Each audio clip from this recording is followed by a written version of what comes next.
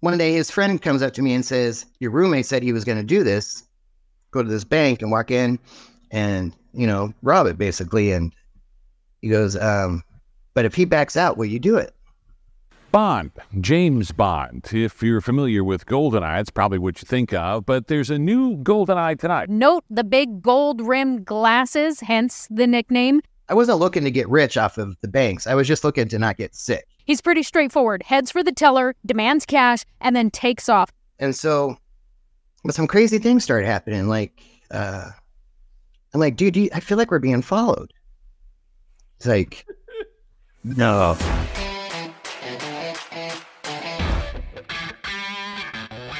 Hey, this is Matt Cox, and I'm going to be doing an interview with Scott Martinez. Scott is a former heroin addict and bank robber. He's got an interesting story that I think you guys will find fascinating. Scott, what's going on? Talk to me. I mean, we've gone back and forth on text. We talked a little bit.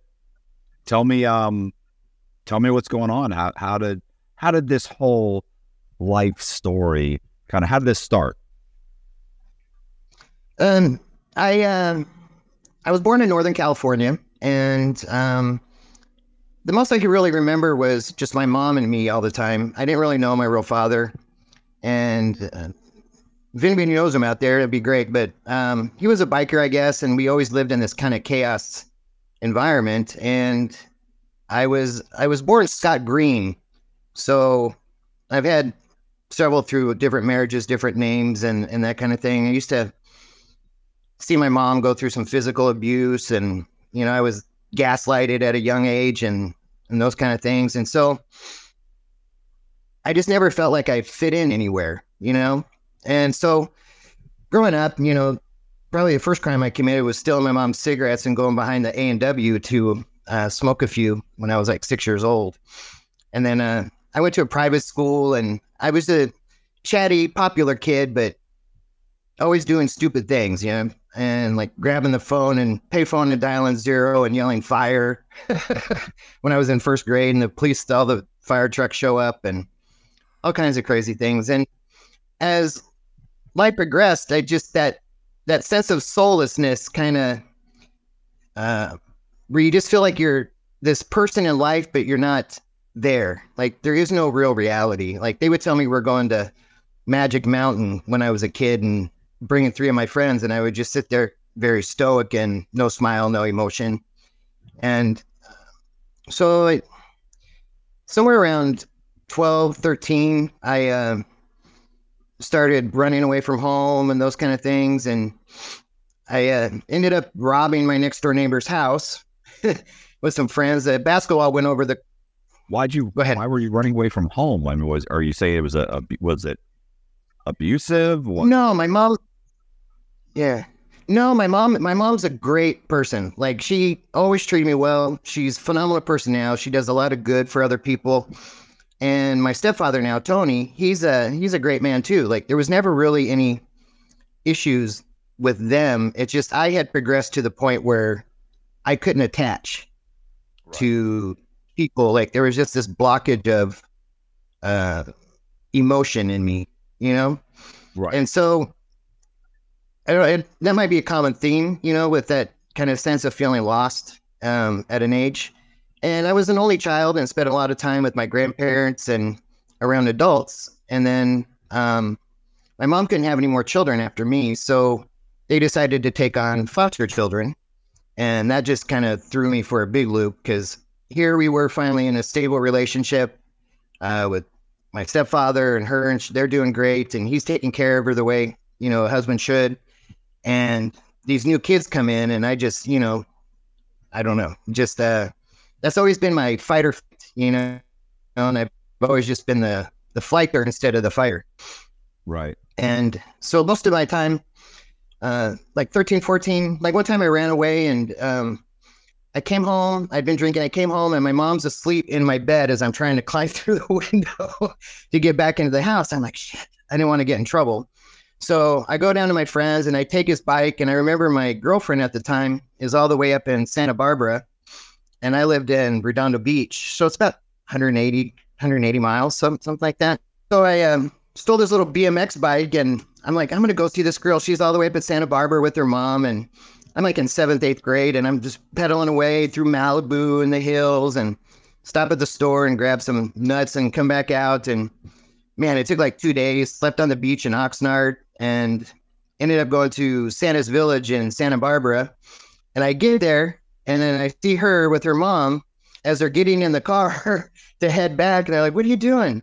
I'm like, I just had to come here and see you. I had, in high school, I started drinking and smoking a little weed and doing a little coke. And I was about 15. And I thought, this doesn't make sense. Back in those days in the 80s, you could buy an 8-ball for $300, when it was $100 a gram.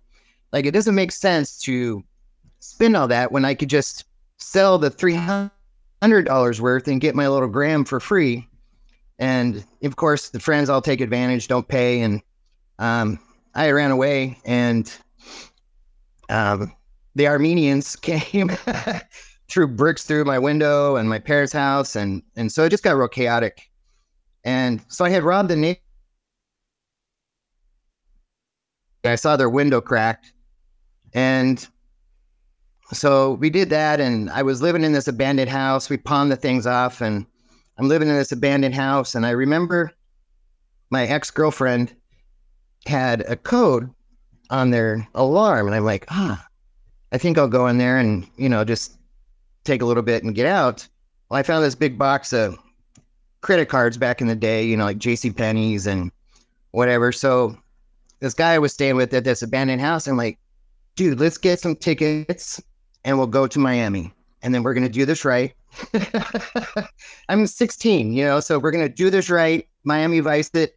And so we ended up getting the tickets, and I'm sitting at LAX, and it's about 20, 30 minutes before they start boarding. He and I are sitting at LAX, and 2 police officers come up, and they're like, Scott? I'm like, yes.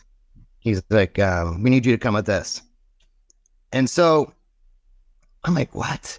And the other guy is, what? And so how did they know you were there? We go back, and well, I found out later they got an anonymous tip that I had stolen some credit cards and I bought a plane ticket. So they got an anonymous tip, and I'm sitting in the thing in there, and they're like, okay, so how did you get the tickets? Do you know these people? Well, we have to verify with them. And I just said, look, I took the credit cards. I bought the ticket. This guy over here has no idea what's going on other than we're going to Miami.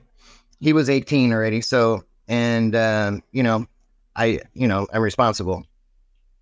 So I ended up going through the process there. I spent probably about 8-9 months at Central Juvenile Hall, which is just completely chaotic, and I had this Judge Dorn, and everybody's like, oh man, if you get Judge Dorn, you're screwed. And so I ended up going to, I ended up going to this place called Kirby, which was like a closed placement. So you're with other kids and you finish your high school, and you get counseling and those kind of things. Your parents kind of come on the weekend and that kind of stuff. But I was there about 6 months. And so right when I turned 18, so about 1.5 years total. And then when I turned 18, right after that, I was released. So, Okay. But I had credit card fraud. I had breaking and entering on 2 places. I probably had 5 or 6 felonies all listed in that whole Before mess, of everything before I'm 18. So, but I got out after I'm 18. And so I think that was around September or so. And I had a friend, he'd just gotten out of the Navy, and I'm thinking like, I'm going to enlist in the Navy, because every time you see the Navy guys, they're always partying. They're always hanging out, having a good time in the bars with the girls, so I'm going to join the Navy. And I go down to the recruiter and talk to him, and he does a few things. And he's like, well, Mr. Martinez, I'm sorry, but we can't take you. You have all these charges. I'm like, oh, shit. I go, but I was a juvenile. He goes, it doesn't matter. It's pulling up in the system. So we called the public defender who had represented me, and he's now in private practice at this time. And so we get a court date and go in front of the judge. I tell him what I'm trying to do. And good old Judge Dorn, he goes, Miss Martinez, I think this is a good thing for you. You want to serve your country. Slams it down. He says, all those charges are dismissed. Just completely dismissed, as if I had never been found guilty. Nice. So, yeah, it was just, he did me such a huge solid, And we go back to the recruiter, and I'm in there, and he's like, were you just in here? He goes, I can't take you. I go, look it up. And so he punches in. He's like, well, Mr. Martinez, welcome. Come on. So I take the ASVAB, and I scored pretty high on it. And it's the test for the military. I couldn't do was nuclear. Like, thank God. And but they wanted me. I signed up to be a cryptological technician with like the highest clearance, thinking you could ever get. I was going to decode secret messages and work on the machines, and sitting in some little room with 2 other people in some NSA building. Right. Yeah. Like, I'm the worst one you ever want. And so I'm in so I went in the Navy, and boot camp was very horrible. Had some bad experiences in the Navy, but they, I'm going there, and they're interviewing me to go to this CT school. And my high school diploma says, graduated from Los Angeles Department of Probation. So, it's like, well, why did you graduate from there? I ran away a few times. So that never ended up happening out. So I ended up doing some other things in the Navy and just drinking my whole way through. And I went from E1 to E2 to E3 to E2 to E3 to E2, E3, E4. Yeah. In about 5 years, yeah. Are these for charges or for being written up, or? Yeah. Not criminal charges. No, I went to Captain's Mast twice. So I was in Plattsburgh, New York, and we're walking along, and I find this money order on the ground for $100. No name written out on it, no nothing, and the receipt part's on the back, the carbon and everything. I'm like, well, I'm just gonna write it. I was married. I got married at 19. I can talk about that after, but I was married, and so I just read my wife's name on there to me and go in and cash it. Well, it turns out it was either the commander or the executive commander of the whole entire base there in Plattsburgh, New York. His wife had dropped it. So they were able to search it, and next thing you know, I'm getting called in, and so I'm sure in a legal world I did nothing wrong, but when you're supposed to be of the highest ethical standards, you tell them I was definitely that my wife wrote me a bad money order. You need to talk to my wife. Yeah. I wish I was that kind of person, like just cut out. Just like even when I was at the airport, and I'm just like, I automatically have always taken the rap. Like with houses that we broke into, there were 3 other ones of us that were in there. Like I've just always just ate it. I'm caught. I'm already busted, so why throw other people into the mix? But I was upset about that, and I had to do base restriction and horrible. Yeah. So, and then another time we were flying in Tampa, and we landed, and so we have 12 hours before your next flight where you have to stay sober. So we had to do a lot of repairs on the plane and a lot of communications equipment and those kind of things. And so we go, and I'm only 18, 19 at the time. And so I think I heard when you said on one of your interviews, you talked about you went into the bank and threw lamination over an ID to change something. Well, we could do that with our military ID. I'd outline a number with tape, and then I put another piece of tape over and rip it off, and the transparency of that number would stick on the sticky part of the tape. And then I laid it over my 1969.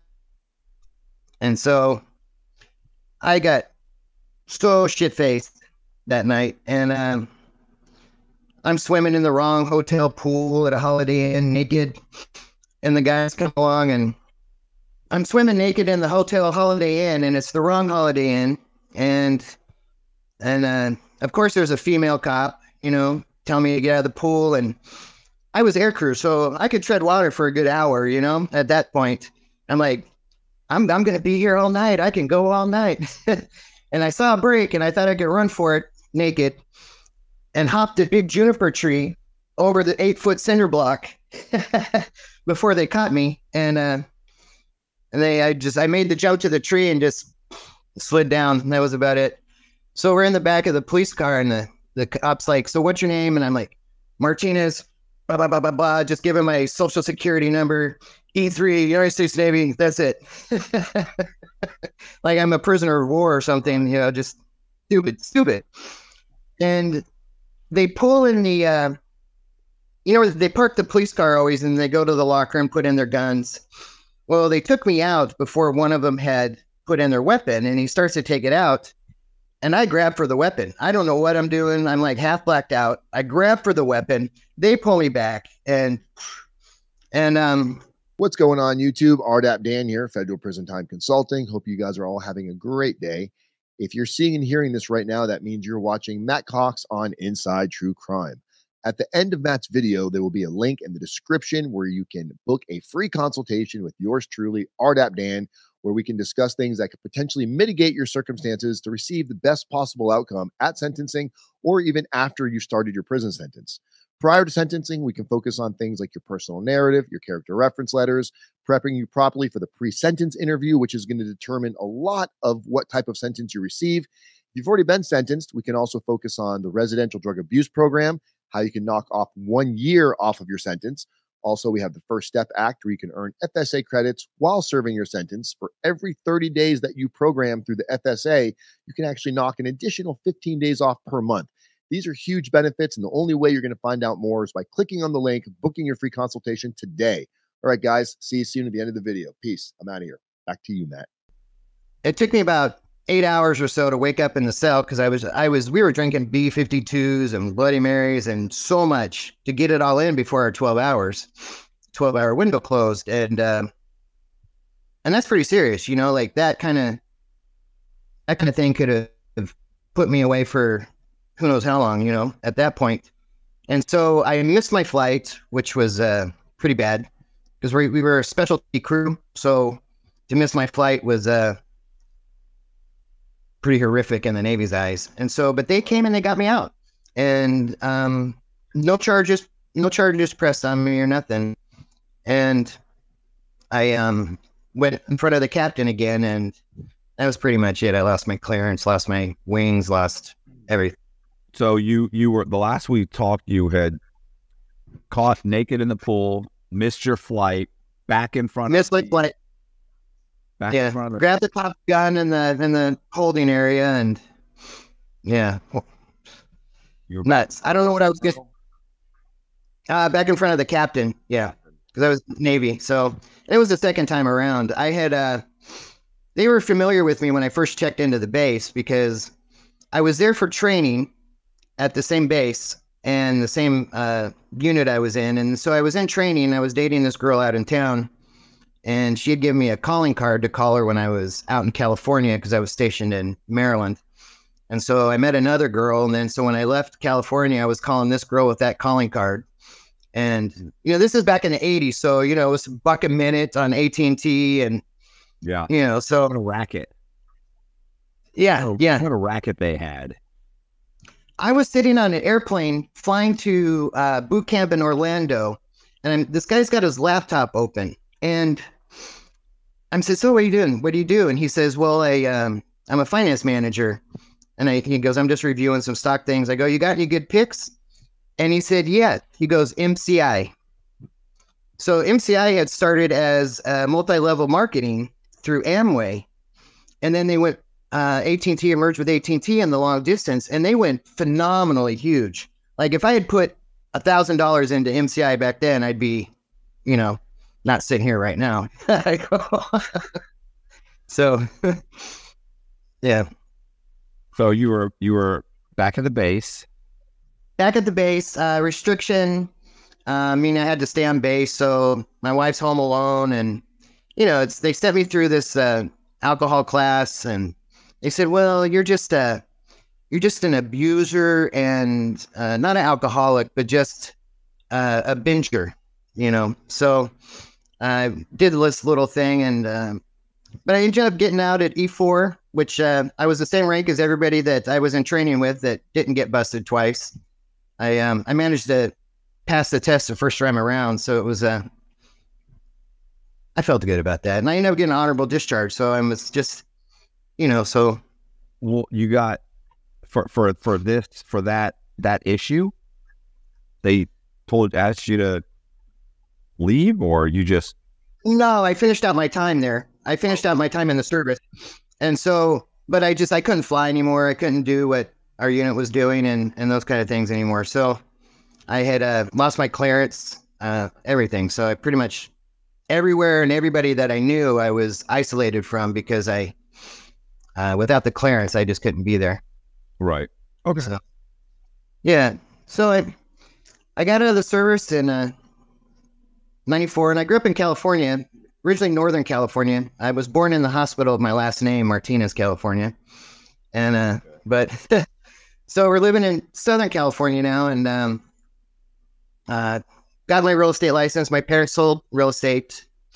I was familiar with that because my dad would give me a stack of flyers like this and pay me 25 cents an hour, and I'd put a few on the doors and throw the rest in the dumpster and come home and till trash day. And then all the flyers went out all over the floor, all over the ground in the street, and people are calling them, "Mr. Martinez, get your flyers off my lawn." Oh. And yeah. If I've done it wrong, I've been caught for it. I don't know. Do you know people like that just whatever they do, they end up getting caught? Like the dumbest things that just. Yeah, I definitely. Like you'd think I would learn by now, but my second ex-wife said I suffered from hot stove syndrome, that every time I touch the hot stove and burn myself, I just believe the next time it's not going to be hot. And right. That seems to be somewhat of the truth. But so I was married and tried doing the real estate. Those things didn't really work out well. We traveled quite a bit, California, Oregon. I was real estate licensed in California, Oregon, and had my license in Maryland when I was there stationed there. But the market in that time was just horrible. They were laying off engineers and everything. So I ended up moving out to Cleveland, Ohio, and lived there for a while. Got divorced, and just drinking constantly. Excuse me. And odd jobs here and there. And I had a lot of PTSD from childhood and from the service.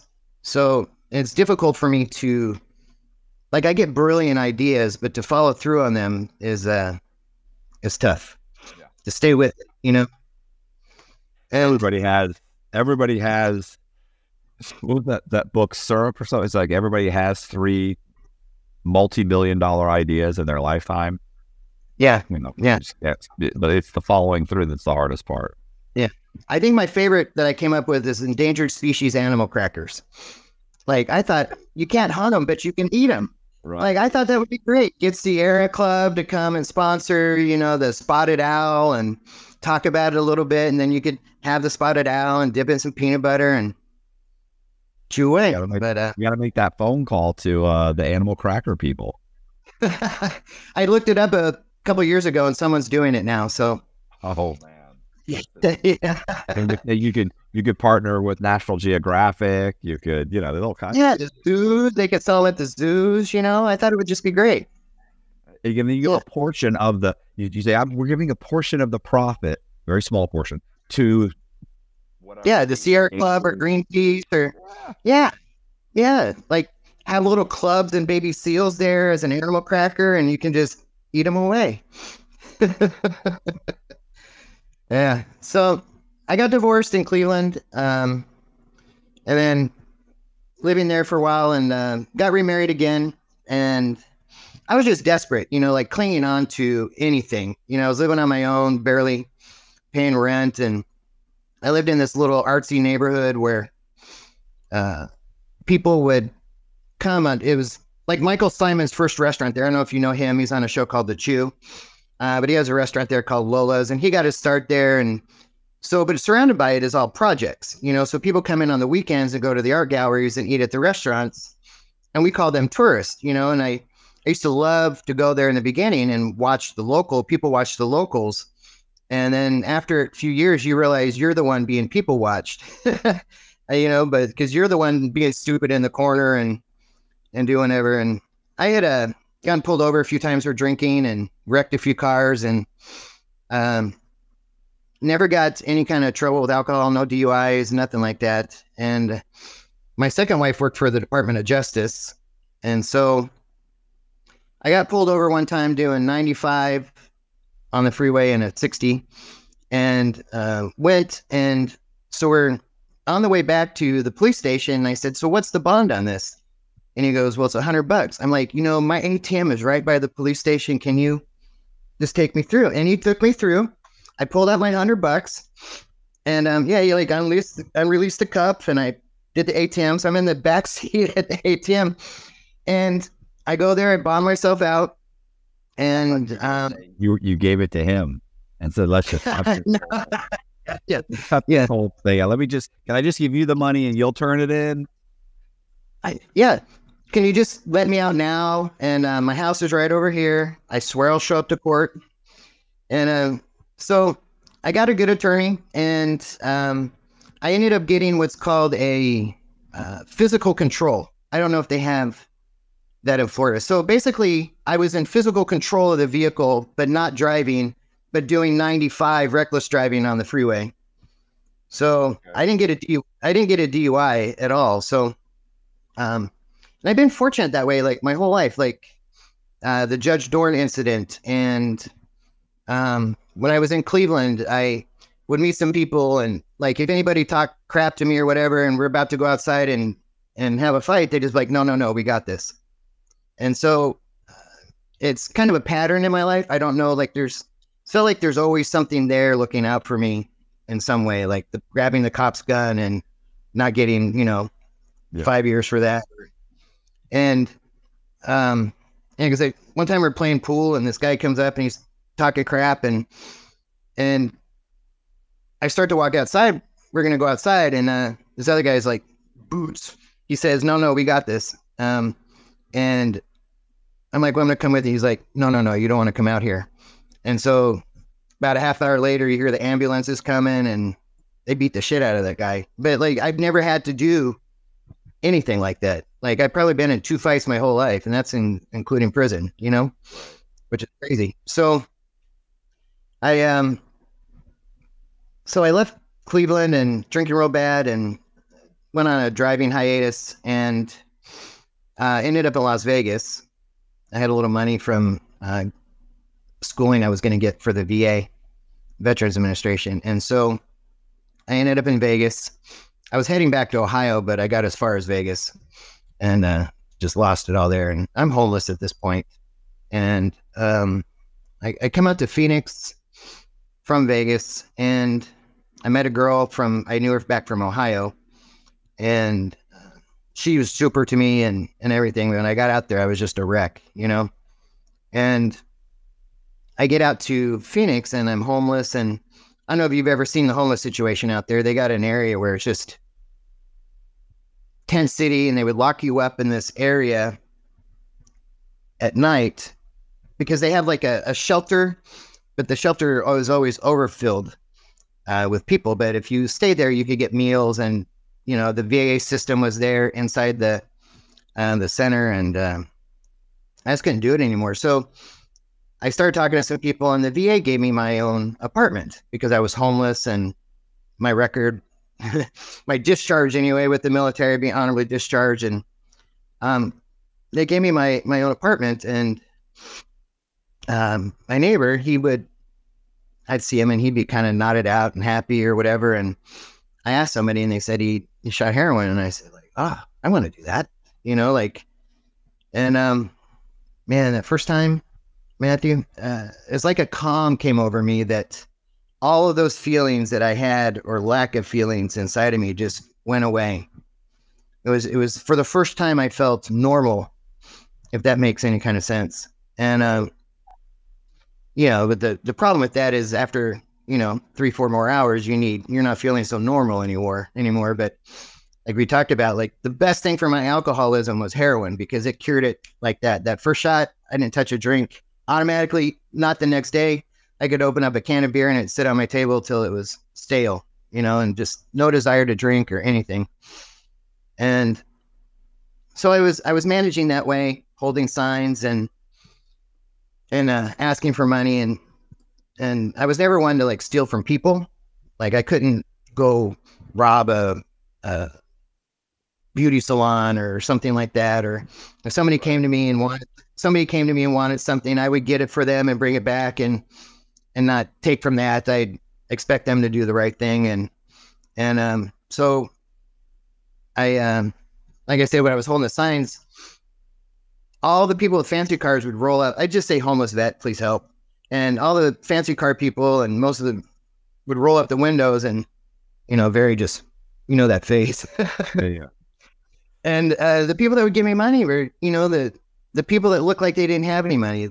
The Hispanic lady with 3 kids in the back seat would give me $20. And I just like, I can't do this. This is horrible.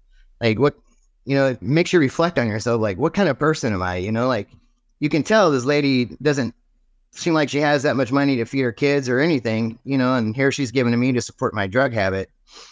And I've been pretty isolated from my parents, so I never asked them for money and that kind of thing. So I met a guy and he's staying in my apartment.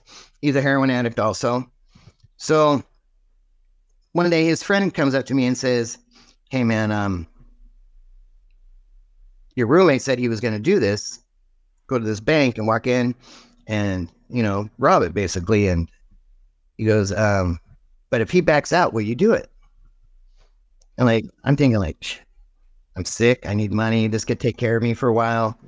So I said, yeah. And of course the other guy backed out. So I'm like, well, shit, I guess I got to do it. And that's where it all started. That was there in Phoenix.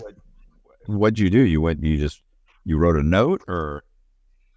Yeah. So I wrote a note and I had long hair. I'm kind of growing it long now, but I had long hair before that, about down to here. And so I cut my hair and I threw on the little Irish, golfer Irish hat. And I had a long sleeve shirt on and pants, but I went and got the elastic, grandma pants, And so underneath my long sleeve shirt was a short sleeve t-shirt, and underneath my pants were shorts.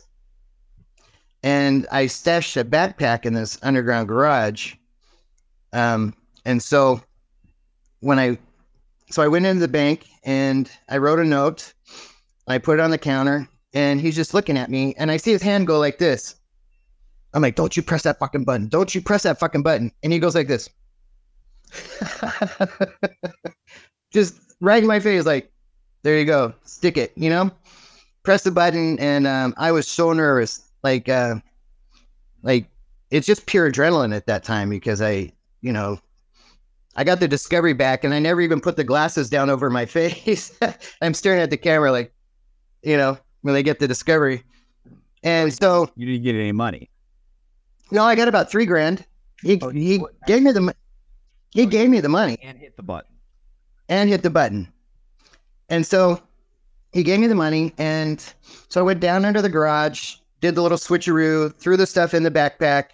And I had a little black bag like this and threw stuff in the backpack, walked through the parking garage, came up an elevator that was on another side and took another walkway and up another elevator to street level and then went across. And then I got on the light rail there in Phoenix. And as I'm coming across, the police are pulling into the bank and I'm just like, and so that took care of, that was the first. That was a U.S. bank there on Central. And no weapon or nothing. I was very polite in my notes. I said, "Good morning." I think the first one I put, this is a burglary. Not a robbery. This is a burglary, said a few things and "Thank you," and gave him the note. And so, but I think I've watched a few of the videos, you don't really get very much when you go in and do the teller, with a note or unless you're doing some giant takeover. Yeah. Unless you go into the cash, and if you go into a lot of these guys will tell you, if you go into the cash drawer, like sometimes they'll have a main drawer with 10 Yeah. 9,000, but usually those have triggers and all kinds of problems. I got one of those. Like my third bank, yeah, because I got like 10, 11 grand from that. I hit the head teller, and so she had the big cash drawer, and so I did the first one, and then it was about 2-3 weeks, and then of course when you have money like that, you're going crazy with dope. I mean, I wasn't buying new things, fancy things, or anything like that, and so now I'm supporting 2 other people's habit. You know, everybody's your friend when you have when you got the fix, Right. and so then I went and trying to think which was next. So I did this bank that's the one with the head teller way on the north side of town. And I had a driver for that. And so, but he didn't know what was going on. I just said, look, you're going to go here and you're going to park right here and I'll be back in a few minutes. And then I got back in the car and I'm like, go. And so I got the main teller in that one. And so he figured out what was going on, you know. So obviously now one person knows, and then my roommates know, and you know that's never good. And so by the time I did another one right next to the first one on Central, and they had one of those machines where almost like a printer machine, but it's a little small ATM machine. And so I go in there, and she gives me $1,000. I'm like, what the fuck is this? She didn't even open a drawer, nothing. She goes, I have to print it from the machine unless I go back into the vault, and that's going to take some time. And she goes, if you want to wait 5 minutes, I can print out another 1,000, kind of like a drop drawer at, Right. you know, like Circle K or 7-Eleven, something like that. They have those drop drawers. And I'm like, So that was like $1,000 out of that. It threw off my average, you know, but but after that second one, we got robbed. Because my roommate was real sloppy. He would get all Xanaxed out and have these periods of heroin, Xanax, 3-day blackouts.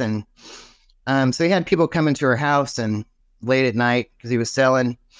And we got robbed, and he's getting pistol whipped. And I jump and come trying to do a Superman and ran right into a fist. And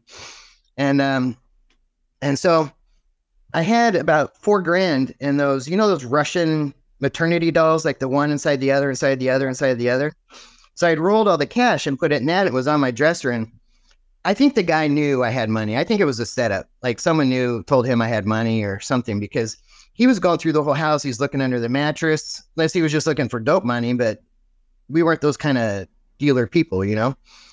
And he picks that thing up and he puts it down. He moves it over, and he couldn't find anything, you know? So he just stole my phone and my TV. But it's, you know, I'm lucky we didn't get shot, because the guy was getting pissed. My buddy was getting pistol whipped, and I grabbed the guy with the knife, and just crazy things, you know. But that's what happens when you're living that life, you know.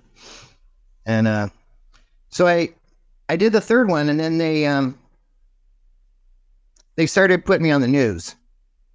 Oh, those bastards. Those bastards, yeah. Do you have the clip? I don't know if you have the clip or not. Did I send it to you? No. The YouTube clip? I don't think so. Yeah, send me send it to me for sure. Yeah. So they started putting me on the news, and I come home and my roommate's like, dude, you were just on the news. I'm like, oh shit.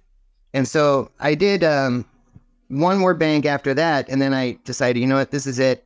I bought a Lincoln. This is 2016. So I bought a 2004 Lincoln limo edition, special edition, windows tinted. And I'm like, you know, this is cool. I got money now. I'm driving my dealer around. I'm getting hooked up.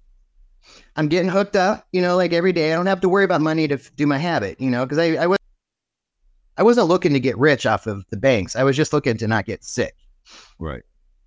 And so, like, I'm hooked up. I'm driving my dealer around, making deliveries for him, going here, going there, and so, but some crazy things started happening. Like, I'm like, dude, I feel like we're being followed. He's like, no, and you know, he's selling meth, so everybody out meth. Huh? Well, who would follow us? Yeah, right. You've only robbed 3 banks. Right. And I'm driving around with him with, a couple ounces of heroin and meth and then shotgun in the back. And like, who would follow us?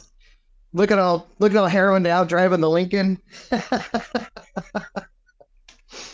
But my excuse was like, they have what's called livery service in Arizona.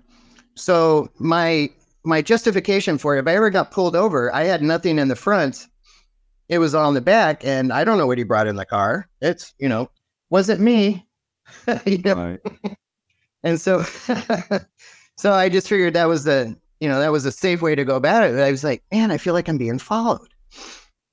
And this was about September 2016. And like we'd park somewhere, and this van would come around to the side, like a little minivan, but it would be like a lady with her two kids, right? And so they followed us all the way to this place, and then they parked there. I'm like, what's up? So I start walking, and they just tires peel and take off. But it's like this Somalian lady with two kids in the car. And so I'm starting to get more paranoid. So it's definitely not the police. No, that was definitely not the police, but we're being followed. And so I'm like, what? So one time on the freeway, I feel like, I'm like, man, this is crazy. So I'm on the main freeway there in Phoenix, and everybody's going, anybody knows Phoenix, they're doing 80 if they're doing anything. And I slow down to like 40 miles an hour on the freeway in the center lane. And the two cars that I thought were following me wouldn't pass me. And I'm like, this is odd. This is really odd. And there's a big SUV, and I don't know what the person was driving it. So then I take off, and I'm doing 95, and the guy's right on my tail. And then a police car comes, flashing his lights, and I think he's pulling me over. And then he gets in front of the car and me, and they pull him over. And I'm like, this is odd. Like, what? I don't understand this, And so that went on for about 3 months, and later to come and find out they had a GPS on my car. So I don't know if they have some kind of, they take their CIs to follow people when they're doing this, but I don't know. It was just, or maybe he made some bad deals. My buddy made some bad deals, and they were following us. I don't know, but it was odd things were happening though. Like I had a Garmin that you would put a cell phone chip into for location. Right. And so, but I never used it. It was in my drawer. So I come home one day, and I had this girl living with me. She was pregnant, not my kid, but, and so I come and I get sitting out on the couch, and then I pull out the chip, the SIM card that was in it, and it was a different SIM card.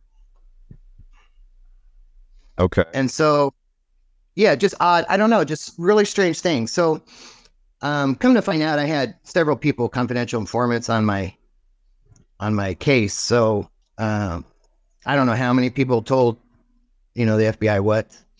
And so I don't know, odd things. Maybe they're trying to keep track of me.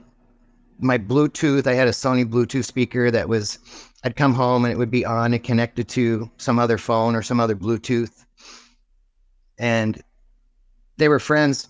This girl staying with me was friends with the neighbor next door. So I don't know if the FBI was over there listening to me or trying on the speaker. I don't know. I don't know what kind of tactics they do, but it was just started getting very insane. And then almost 90 days after they put the warrant on for the GPS on my car, which I found this out later, but they came and raided me, and I had bars on my windows. The screen door was a barred screen door, and bars on the windows, and it was right when the sun comes up. That's when they get you. Right when the sun comes up, and I wake up, I'm sick, I can't see straight, and I just wanted to open the door. Like, I'll be right there. Oh, it's working door right now. I'm like, hold on, I gotta get some clothes. I'll be right there. And I had dope all in the house, and I'm sick because I overslept, and I'm banging. I put on shorts, and I'm like trying to wipe the the powdery stuff off the counter, and I had a gram of dope, and I couldn't, I had no time to do it. I couldn't smoke it or shoot it, so I put it in the only other place I could get away with hiding it for a while, and so they came and they had that bar that comes through this long bar trying to pull down the blinds to see me, and I come out with the pants on and shirt and shoes, no socks, and they put me on the ground and cuffed me, and the girl that was with me, she was there, and they just let her go. Just let her go. So I think there was quite a few things going on there, but people keeping an eye on me to make sure I wasn't running off or that kind of thing. So, but the only thing I like about all of this is they reference me to James Bond in the in the news thing, and they call me the GoldenEye Bandit because I wear these silver rimmed glasses. So the news thing, I'll send you the clip, and you just like me an article. I think I sent you the YouTube video too in like one of the first texts, but I'll send it again. Okay, maybe it was a link or something. I didn't. Okay. Yeah, it's a link to and it's ABC News there. I did see it. It was it was a news clip of them talking about you, right? Yeah, it's like James Bond. There's a new GoldenEye in town, and right. Yeah, so they did. Yeah, and they had me blasted, GoldenEye Bandit, all like they put it on that national syndicated news list all over the country and everything. So it was a matter of time before they got me, but I didn't really care. I didn't care so much I'm just saying I didn't care so much that I got arrested. Like I was just done. Like I've just spent, like at this point I'm just white, Right. You were gonna say? I was gonna say, so what did they say when they grab you? They get you, they bring you in the little room, the FBI agents come in and sit down. Yeah, so they take me to some building right across from the main Justice Center, Federal Justice Center there in Phoenix. And they're fingerprinting me, and they don't really tell me, they didn't say why I was being arrested, and I didn't ask, which is an obvious sign of guilt, right? Like, what are you doing here? And so he asked me a few questions, and then he was lawyered up. I said I want an attorney. He asked me about my cell phone number, and then he asked me if I had ever been in this part of town or something like that. And I just said, I think I should get an attorney. And I just lawyered up. And but they were like super nice to me, like, just completely nice. They're walking me over to the Federal Center. They let me have a cigarette, and they're like saying, don't worry, this, you'll get through this, Mr. Martinez, just, you'll be okay. And by this time, the intro dose of the heroin's kicking in. I'm kind of, and they take me right over to the Justice Center, and I'm sitting in those stainless steel benches, and I'm just falling over on all the people there that got caught crossing the border and everything else. I was just out of it. And I got arraigned that day and sent straight off to Florence, which is the big prison town. Basically, they have state there. They have the course civic for the feds.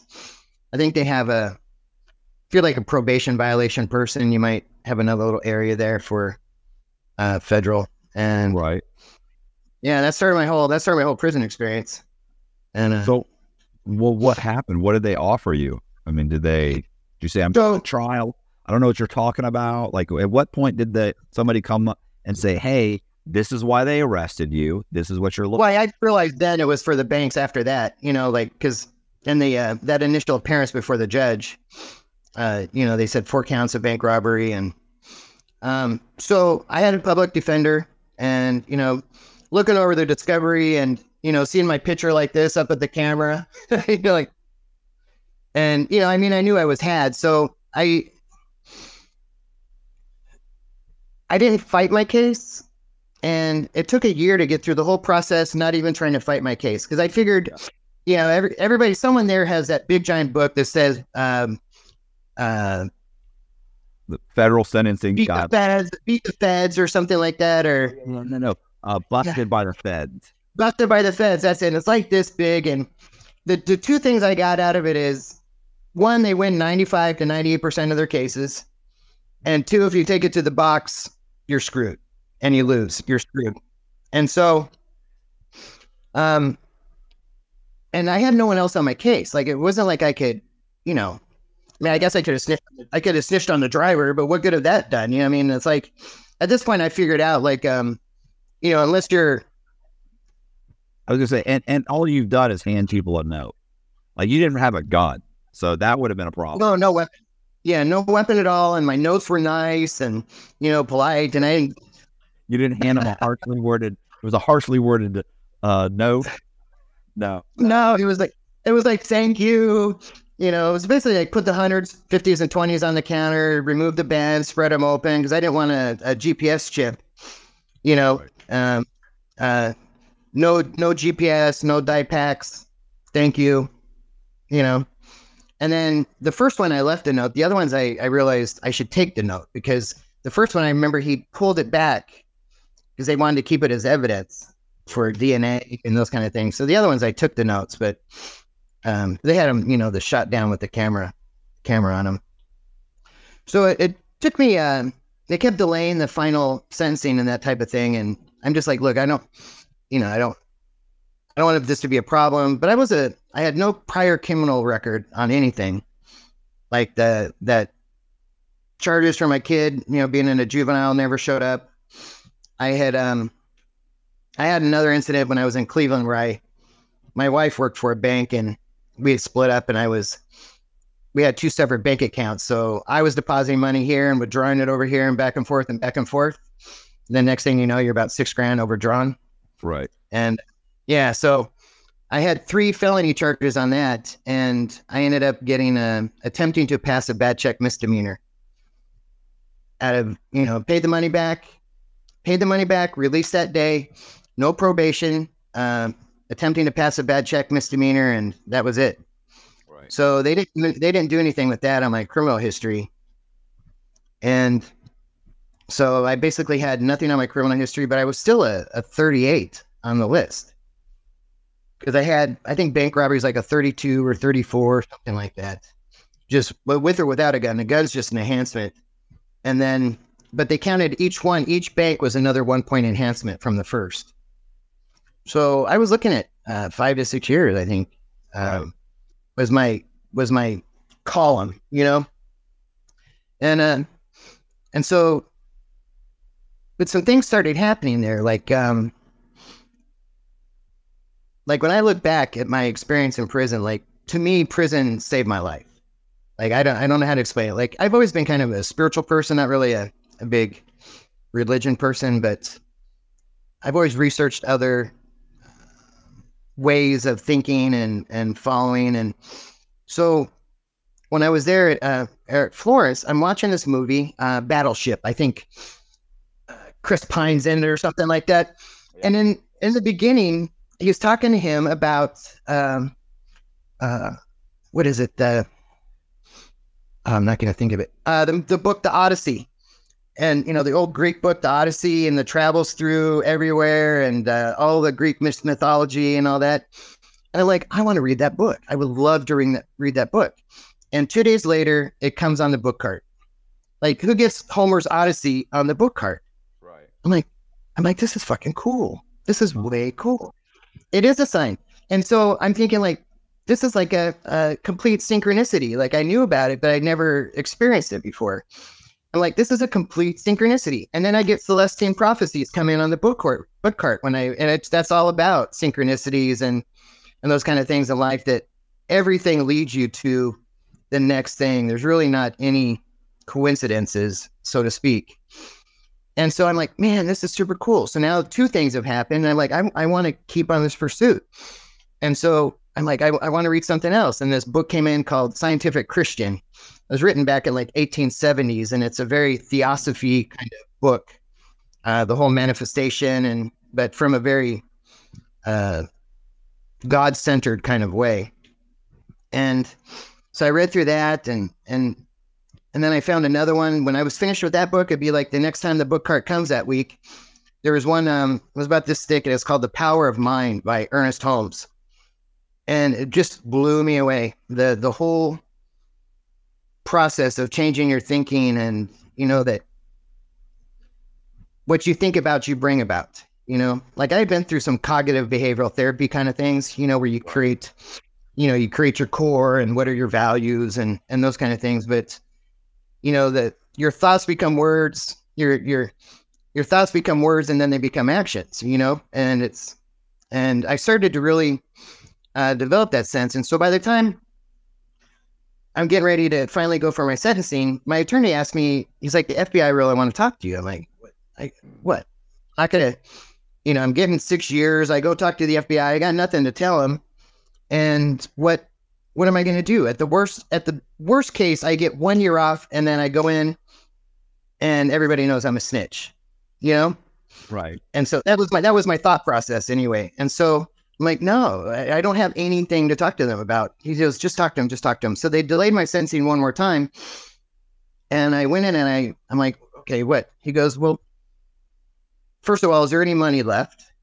Did you hide any money? Is there any money left? I'm like, no, I only got like 20 grand out of the 4 banks. So, and so I'm like, no. He's like, I go, what? He goes, how did you pick your banks? And so I explained to them that they used to have a webpage, an FBI most wanted webpage for bank robbers. And so you could look up on there all the banks, and you could sort it out by state and then by city. And then you could sort out by weapon or they got away, and it would read, and how long ago. So it was kind of like a sorting protocol for bank robberies. Right. In the area over given. The best banks to rob page. That's what I used it for, because I'm like, well, this makes sense. They were robbed 3 months ago, 3 months ago. They went in without a weapon, and they got away with the undisclosed amount of cash. So that tells me there's no guard there, no security. They don't have door locks where they lock you in the bank and they all run in the back or anything like that. And so I did that. And then, so I explained that to them, like, interesting.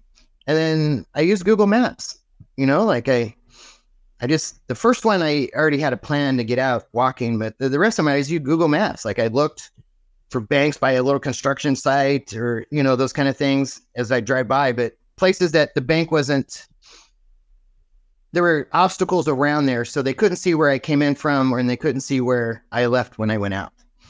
They didn't have any other photos of me other than just in the bank and leaving the bank. That's it.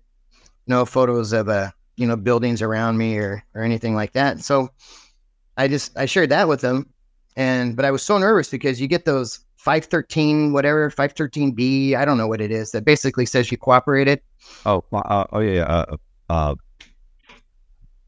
5K1 or a Rule 30. Yeah, that's it. 5K1. Yeah.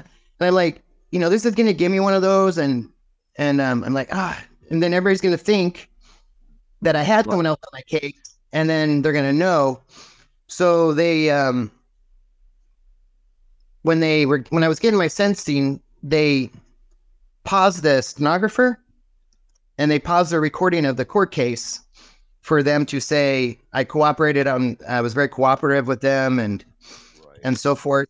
And I ended up getting 28 months. Nice. So I'd already done a year in the 28 months, and maybe I would have gotten that anyway. I don't know, but it's just like everybody was so nice to me. Like I don't understand. Like even in prison, everybody was just so nice to me. Even in prison. Like, I think the harshest, I almost got in a fight with my cellie. Well, he almost whooped my ass over some little spat, but he's 6'4" Missouri boy, and he was working on that 400, squat, deadlift, and bench press. Yeah, big arms like this. And my room was, I'll go to that later. So I got 28 months, already did a year. And then you do everybody goes to Colorado, and then I ended up going to La Tuna in El Paso for, I only did like 9 months there, 9 months in La Tuna. I was in low, medium, just a real fucked up place. Yeah, that's what I heard.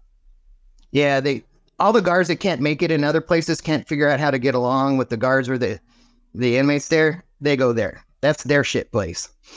And so you have it's just a messed up place. But yeah, I'm just smiling because I think about the first thing I remember. What the first thing someone said to me when I got to Florence was, "That's not our table, bro."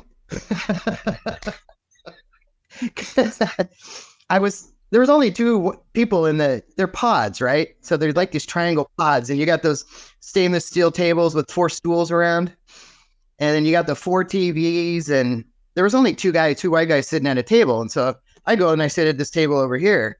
He's like, "That's not our table, bro." Like I wasn't sitting at the white table. Right. So yeah. Interesting. Yeah. You meet some characters, man. It's just, Florence was crazy. I was watching one of your interviews, and they were talking about like when you have somebody you think like, please don't, I can't stand that person. This person drives me nuts. That's exactly who you get put with. You know, like when you start thinking about it, even if it's in a negative way, that's what happens. And this guy, he was completely just tweaked, even though he was sober. He's walking around, and you know how they are, like, "Oh man, can you believe it? My wife slept with my 3 sons. Can you believe it? I love that bitch, but I love her." You know, just walking around, pacing the whole time, like all night, all day.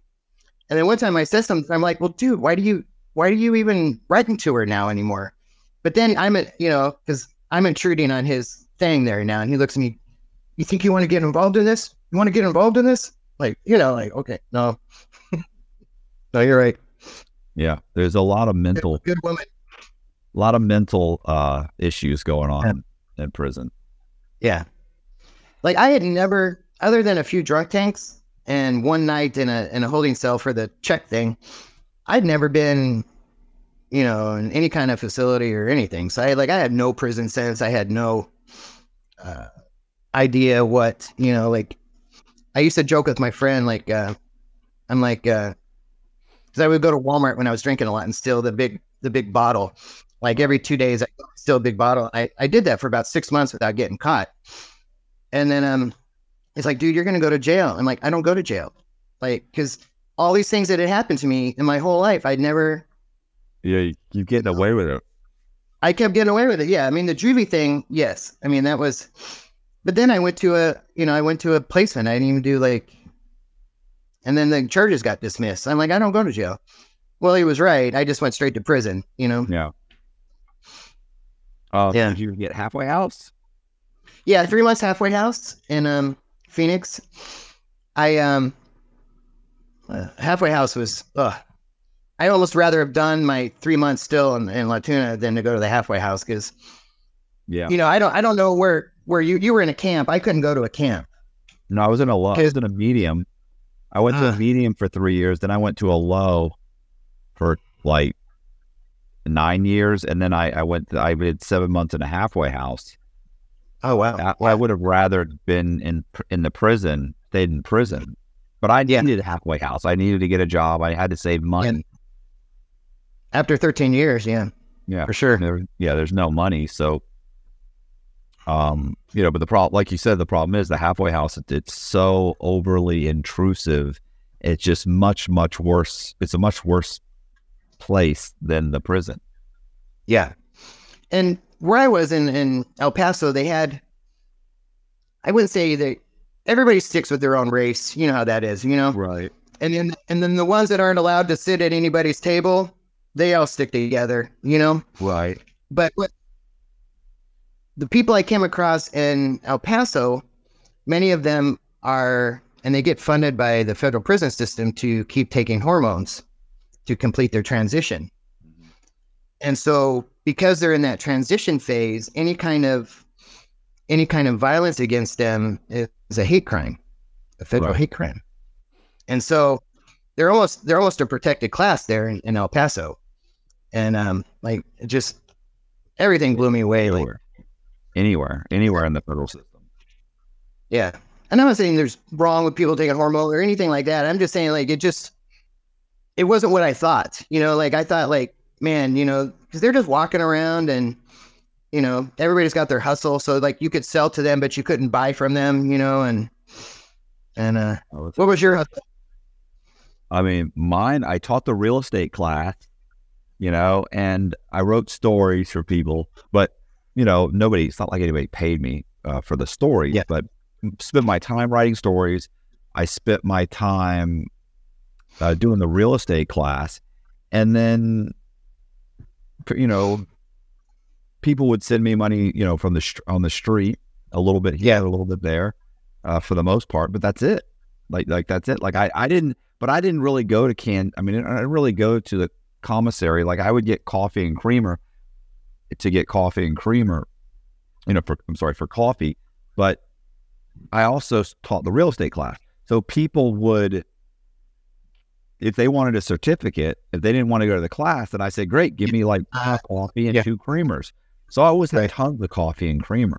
In worst case scenarios, my mom would send me money, but I also I optioned a couple of guys life rights to their stories. So that paid me. I also got a couple book deals. So that also paid me. I got some advances. So I had little chunks of money. Let's face it, you get a check for $3,500 in prison, you're going to be okay for a while. Yeah. And that's I don't think a lot of people understand too. Like, I don't know states the same way or not, but feds, you pretty much have to pay for everything. Like if you want toothpaste, unless you want those little clears and the toothbrush that lasts like a day and a bar of soap, but everything else like shampoo and everything else you have to pay for. And my job paid me $15 a month there. So, that's like 200 bucks. What was that? Yeah, I had one job that paid like $23 or $26. Did that for a while, and then I had another job that paid like $80 or $90 when I was a GED tutor. But for the most part, the jobs don't pay anything. Yeah, the ones you had to have a lot of time to get the ones where they have the prisoners making the Homeland Security trucks, putting all the enhancements on. Unicor, yeah, they got paid very well, but $14. My parents didn't even know where I was. They knew I got arrested, but they had no idea where it was. I didn't ask them for money, so I never had anything coming in on my books. You just can't survive on $14 a month, man. There's just no way. Not if you want to eat anything decent once in a while, because everybody's cooking food and we didn't have microwaves. We had 204, which is water at 204 degrees, just under boiling. So no microwave. Yeah, no microwaves. But my cellie, he made a. What's that? You could make coffee with it. You can make coffee, or you could take something and put it in there and heat it up for a while, like wrap it in cellophane, like a trash bag, and heat it up. Do people have stingers? Yeah, stingers. But the cell, the way it was where I was at, is they had 2 parts to La Tuna. So they had. It looks like it was an old Catholic mission that got converted over. And so they built a new pod area, which is kind of like where it was in Florence with the different pods and regular cells. And then they had one area where it was 2 long hallways. And then you had gates at the end of each hallway. And then the CO's little area there and the main exit out, and a bathroom on the inside. But there were no doors on the rooms. So anybody just come walking by could peek in or whatever, and there were 4-man rooms. So same size rooms, but 4-man rooms.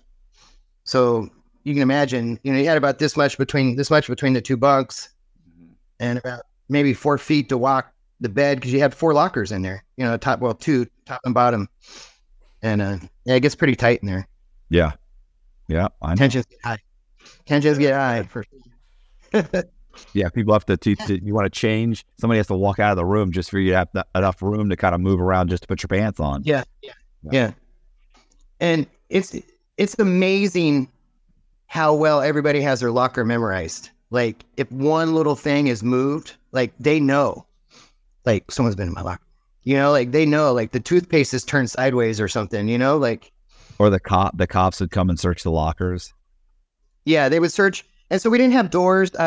So we weren't even allowed to have buckets in our room, like, because people would get stingers. They would make them out of like coils out of like vacuum machines, or and then so my cellie had a stinger. He used to make real cheesecakes, like with an actual yogurt kind of. He had a kicker he would make, and he would let the yeast grow into like real actual cheese and then drain it out. And Oh, they're amazing. you know, You guys are amazing in there. You gotta admit, they come up with some amazing stuff. like the creamer cheesecakes were all right. Everybody sold those, but my cellie, he had like real cheesecakes. So that was my house. So I took his leftover cheese and made like these brownie balls, and you sell like 10 of them for a tuna or something like that. But yeah. So Halfway House, I got a job right out of Halfway House, and I went to Halfway House. You have to get a job. So at this point, I'm feeling good. You know, like I remember when I first got to El Paso, my cellie looked at me and he said, and I'll never forget this. Like if he was out there somewhere, bro, thank you. He said, is this what you're going to do with the rest of your time here? Just lay around, just waste it away. He goes, you know what you do here is going to be exactly what you do when you get out of here. I was like, all right. So, you know, that kind of like started the process. You get up every day, you make your bed, you know, you get into that routine of starting to take care of yourself. And actually for the first time started to feel like a little self-respect and some goodness about myself, you know, like just, I've always been kind of this insecure person, you know, very chatty, but like when I'm done, then, you know, leave me alone. I'm all by myself and in my head. Right. And like I just felt like I was walking taller and feeling good about myself. And so when I got out of the Halfway House, before my probation officer even came, I already had a job. I was working at a Jackson's, and they love felons because they get a tax write-off. So I was changing oil and washing cars, you know, and send them through the car wash. And I did that for about a year and just got my life together. My credit was fine by then. So I got a car loan and had a car and started dating. I dated this girl for about 3 years, and that went to crap, but you know, stayed clean and I just kept with the process of taking care of myself. You know, like I went and registered with the VA for some PTSD classes, and you know, there's a lot of help out there if one needs it and wants it. You know, I think you have to be flexible because nothing's going to be tailor-made to every specific person. But I had issues from the military and things like that, and you know, every time I turned, they were there for me. You know, like I went to federal probation court. Well, federal probation, but it was vet court for feds, and Phoenix was the first one to do that. They have it for state, like a lot of vet courts and state, but there's not many federal. And so for doing my 2 years of probation, they knocked off a year. I don't know if they do that in other programs, but you go there and the judge and everybody pledges allegiance to the flag, and you have the judge there, you have your probation officer, you have a VA representative, you have the district attorney that's there, and you have another person, and you have just people there that want to help you get on your feet. And so the judge is absolutely amazing, Judge Silver. And she starts off and she's basically like, so what do you need, Scott? Tell me how it's going. What can we do for you? Tell me what you need.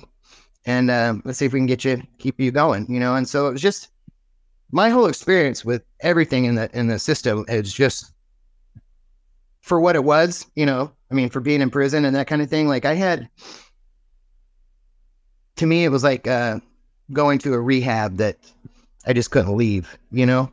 Right. Like I didn't have any problems with anybody. I never got in a fight. I never had to run away from a fight. You know what I mean? Like I just never had a problem, you know, like it was just the same way with probation, you know, and I'm just very grateful for that. Like, I think a lot of people come out and they F the police and this and that, you know, everything I got arrested for, I did, you know, There wasn't one thing that I got nailed on me that I didn't deserve to have nailed on me, you know? How did you end up in Mexico? So I got out, my probation ended in November of 2020. So I got out in 2018, my probation in 2020. And I just started watching YouTubes and I was like, you know, I have no money, basically, you know, no money. Everybody told me I needed to file a claim with the VA for my first disability. And so I started that process and I just started watching YouTube and like, they gave me a certain rating and then eventually got upped because I realize I guess I am a little nuts, but and so I was watching and I was like, shit. So my girlfriend and I broke up, and I went on one last tear through Las Vegas, which I don't even want to get into that. That was horrible. But I'm like, you know what? I guess I gotta go. Like, just be somewhere where I can be myself and nobody around me. And I went and I applied for a 1-day passport. I went down to the passport agency, and they told me no. They go, we can't give you a passport today. I'm like, what? And so they had never released me in this system from being off federal probation or anything like that. So they had to get an email back from DC or something. I'm like, I got my probation officers thing right here, I text them or whatever. And so I went back the next day. They gave me my passport, and I was gone the next day, and came down here. But I love it here, man. It's so calm. The area I'm at is like, there's no crime here.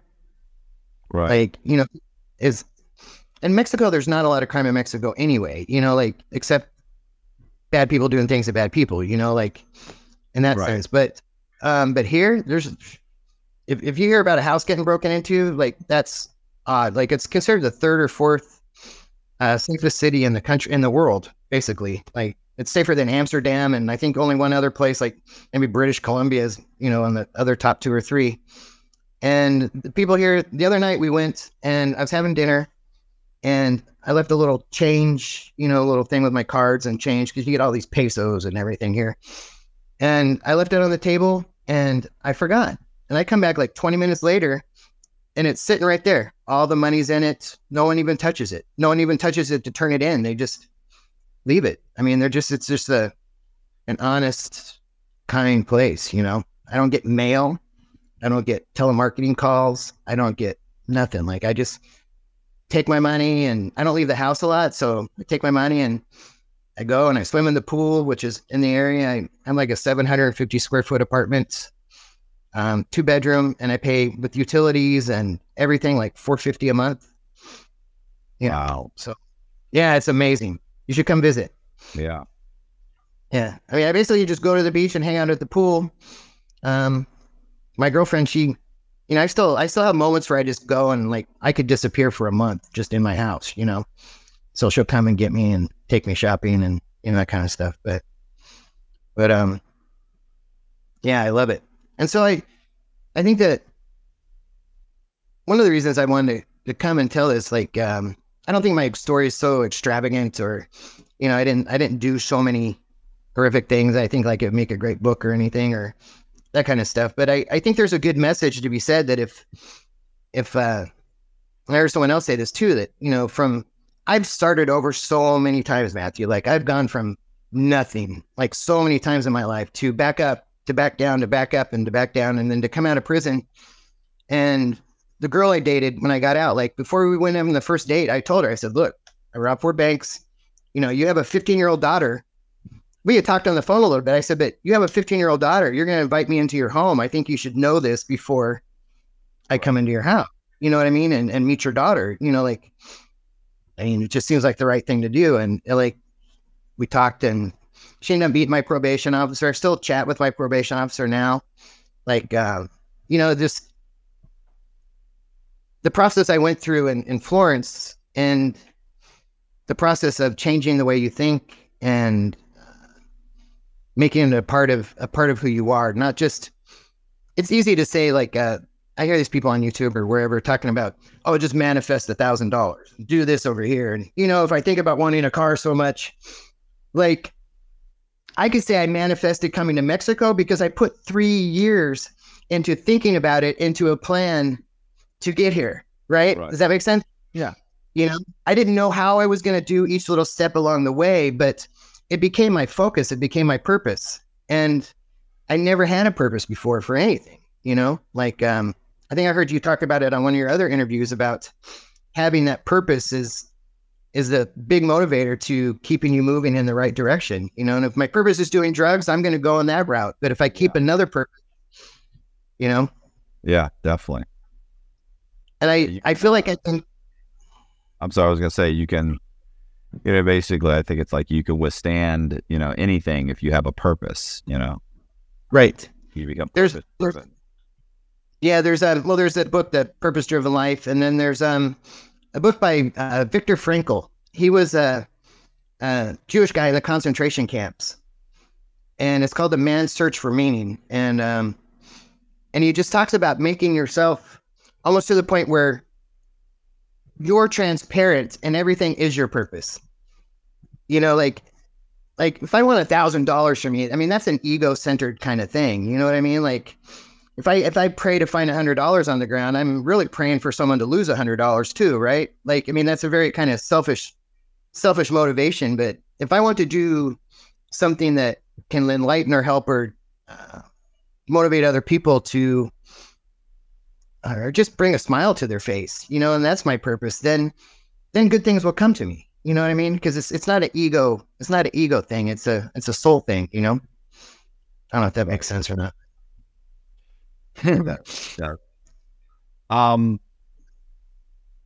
Okay.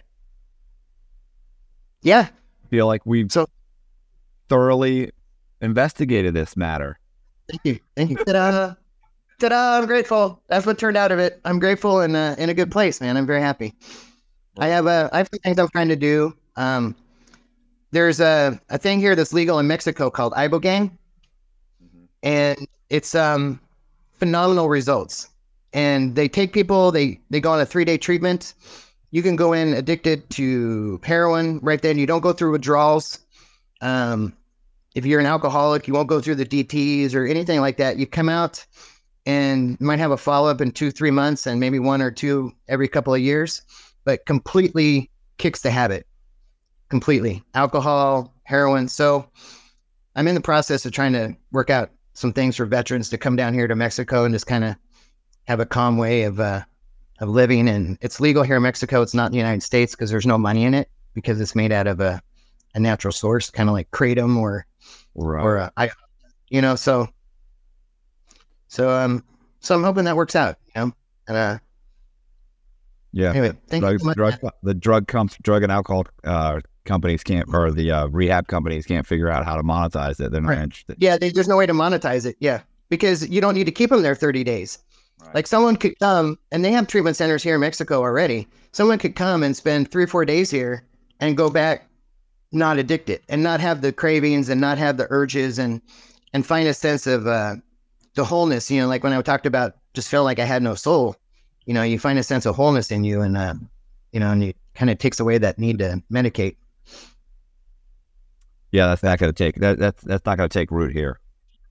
No. And I just want to say one other thing real quick, like to anybody else that might see this or whatever. If you see this, and I know I destroyed a lot of lives in this process of the getting here. I mean, I really did. My parents and other people I stole from, and that kind of thing. I just, I'm very sorry. I apologize. It's been a long trip getting here, and so thank you.